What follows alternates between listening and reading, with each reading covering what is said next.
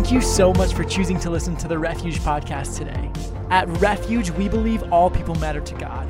Now here's an inspiring message from one of our leaders or pastors that will help you grow in your relationship with God.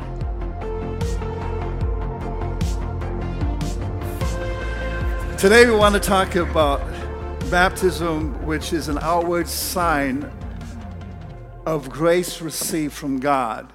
It's an outward sign of an inward experience, and we're calling this Raised to Life. I'm wearing my Raised to Life t-shirt today, and so we are excited about seeing people raised to new life in Christ, because really that's, in a sense, what water baptism symbolizes. And at Refuge, we believe in making and celebrating certain spiritual milestones in people's lives. In fact, people that are really earnestly seeking God and determined that they've committed to live out His purpose for their life. And so this significant milestone of water baptism is something that we celebrate together. We rejoice together as these men and women will be given public testimony of their faith in Christ. And so baptism is a way of making this very important decision that a follower of Jesus Christ makes. It's an important part of our walk with Him. And so we want you to be informed about the biblical meaning of baptism. So as I said, I want to share a little bit about that because baptism is a symbol of a spiritual change that's happened in a person's life. And so going back to the basics, we understand that the Scripture tells us in Hebrews chapter 2, Hebrews chapter 6, verse 2, talks about the basic elementary principles of Christ. And one of the things listed there is the doctrine of baptisms. The word doctrine simply means teaching. So Hebrews mentions the teaching about baptisms. Now what's interesting, the word baptism is plural. So that means there's more than one type or kind of baptism that we see in the Scripture. We see the step of water baptism for those who follow Christ. We see baptism into the body of Christ, which is a spiritual joining of our lives with Christ Jesus. And then there's what we see in the Scripture called the baptism in the Holy Spirit, where we're infused with the power of God's Spirit. And so we see those three primary aspects of baptism played out in different ways. And so I want to pray this morning before we go any further. And we want to lift up Linda, who's Krista is being water baptized this morning. It's her grandmother. She's suffering from minor strokes, and so she asked me before the service if we could just hold her up. So as a congregation, we want to lift her up in prayer before you all today, before the Lord. So let's join our faith together. Heavenly Father, we're honored to be able to be here in your presence. I thank you for each one that has come today to be part of this service. We thank you for your Spirit that's moving to inspire and to bear witness of the truth. We thank you, Father, as we honor you, that your name will be exalted in this place. In Jesus' name. And we lift up Linda. Father, we pray for her health and well-being right now. And Father, we pray that you would heal her from these many strokes and this condition right now. We pray that you give the doctors wisdom and guide them in their care that they give her in Jesus' name. We just pray for restored memory. Father, we thank you for her health and well-being in Jesus' name. Amen. All right, now there's three important things we need to understand about water baptism. Number one, it's an act of obedience. It's an act of obedience. In Matthew chapter 28, verses 19 and 20, Jesus commands his followers to be baptized. Because Jesus himself commanded it, Christians ought to be baptized. I think sometimes we live in a time where we don't have to follow all the commands of Jesus. We can just choose the ones that are comfortable with us, that are meaningful to us, but the rest we can ignore. Well, we really can't. We need to obey what Jesus instructed us to do, and this is one thing he instructed us to do. And you know, if Jesus would have said, be saved and stand on your head, well, then we'd all be standing on our head. There'd be some ritual ceremony revolved around that. But he said, be saved and baptized. So we obey that command. We take that to heart. We take that very seriously. The Scripture reads in Matthew 28, verses 19 and 20. In fact, these were some of the closing statements of Jesus right before he ascended into heaven. This was after his resurrection. He had been raised from the dead. He was appearing before his disciples. He was spending time with them and bearing witness of the power of God's resurrection and giving new life. And right before he ascended into heaven, he shared this with his disciples in verse 19 and 20 of Matthew 28. He said, "Go therefore and make disciples." A disciple is a disciplined follower.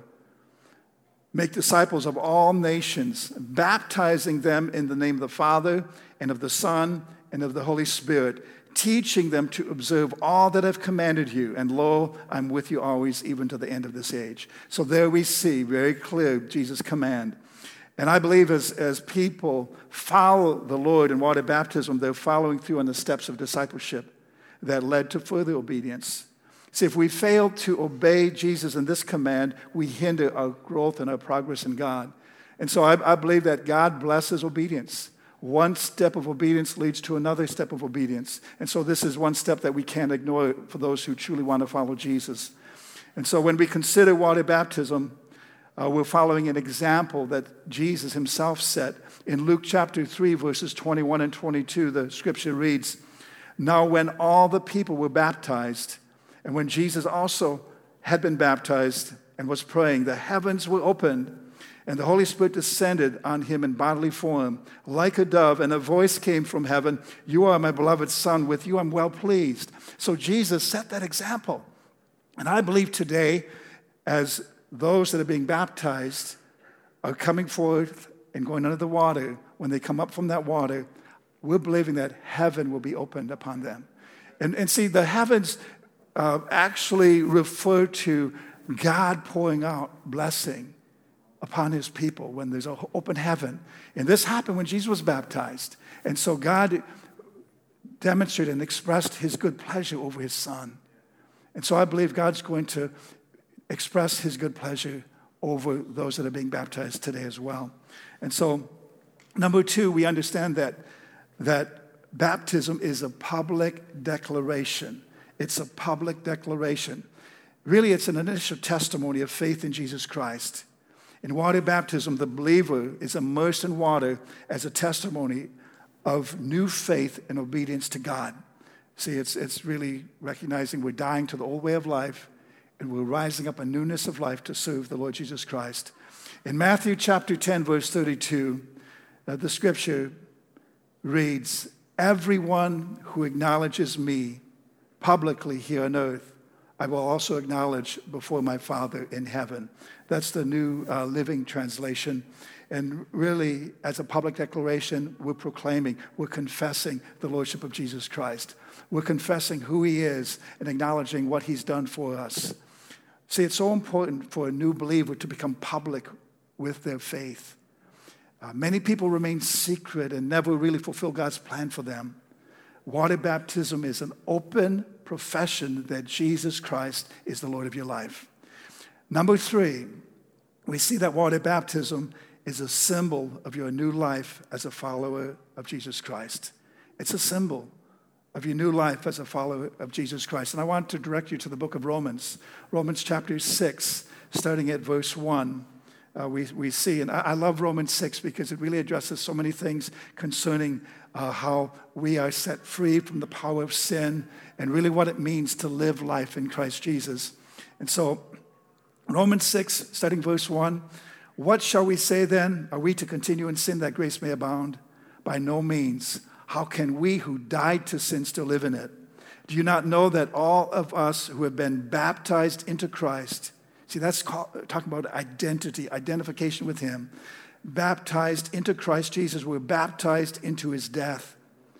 Verse 4, "We were buried therefore with him by baptism into death, in order that just as Christ was raised from the dead by the glory of the Father, we too might walk in newness of life."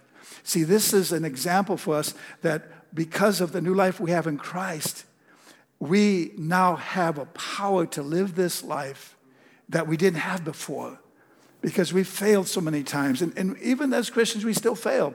But we have new life in Christ to live out his resurrection power in this earth.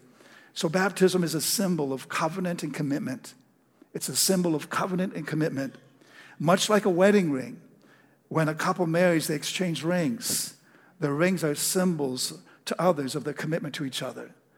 Like the wedding ring, baptism is a symbol which testifies before God and man of the promise and covenant a person has made in his heart with Jesus Christ.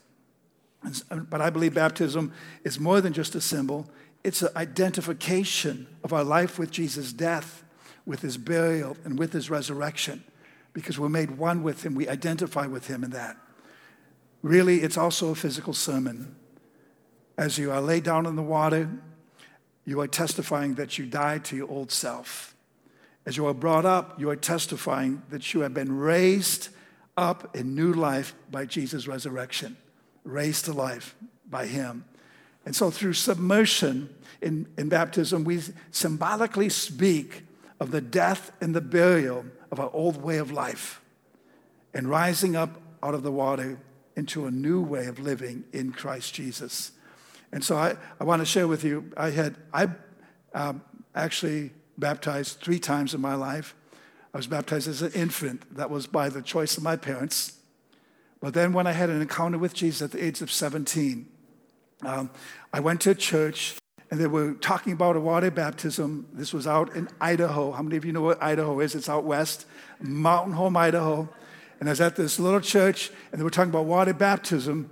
And I said, well, I was baptized as an infant. And I thought, but that was my parents' decision.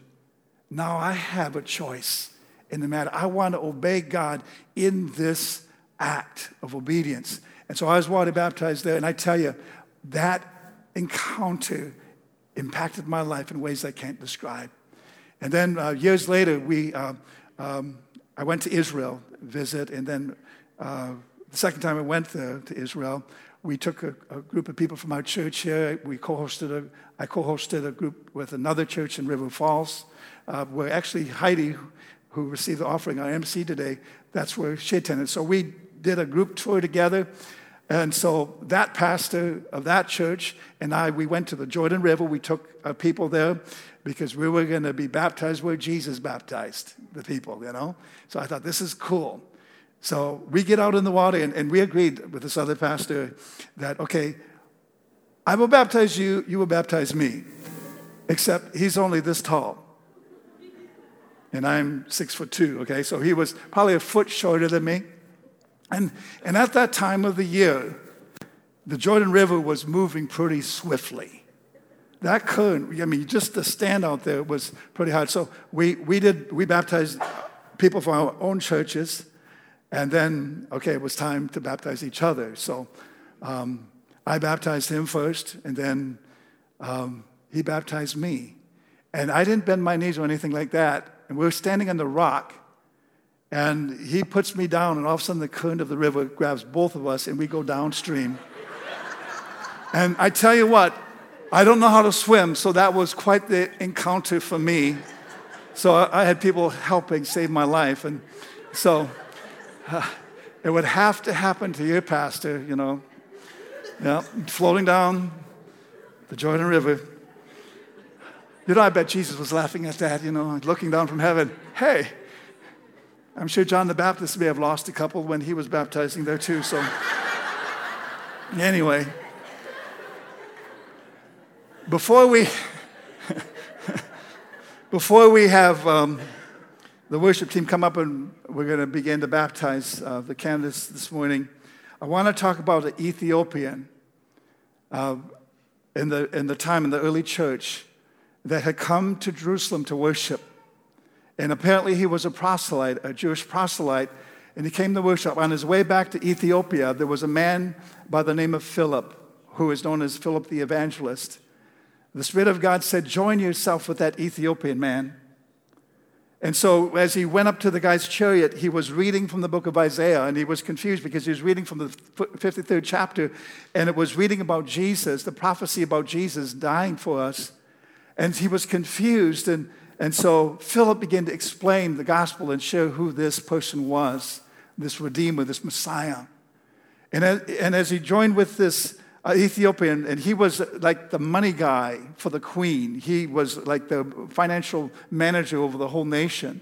So he is probably a very wealthy guy, but yet he had a need just like all of us. We need Jesus. And so Philip was able to share the true good news, the gospel of Jesus Christ. And as they were going, they came by a body of water. And the Ethiopian said, "What prohibits us from being baptized?" And so Philip baptized that Ethiopian. Now it's known historically that that man was like the first missionary into Ethiopia and radically impacted that nation and brought the gospel to the nation of Ethiopia in that day.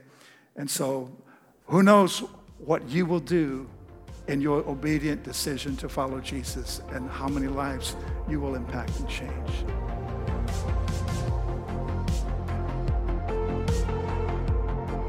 Thank you so much for listening to the Refuge Podcast. To find out more information about who we are and to listen to more inspirational messages, you can visit us online at wearerefuge.net.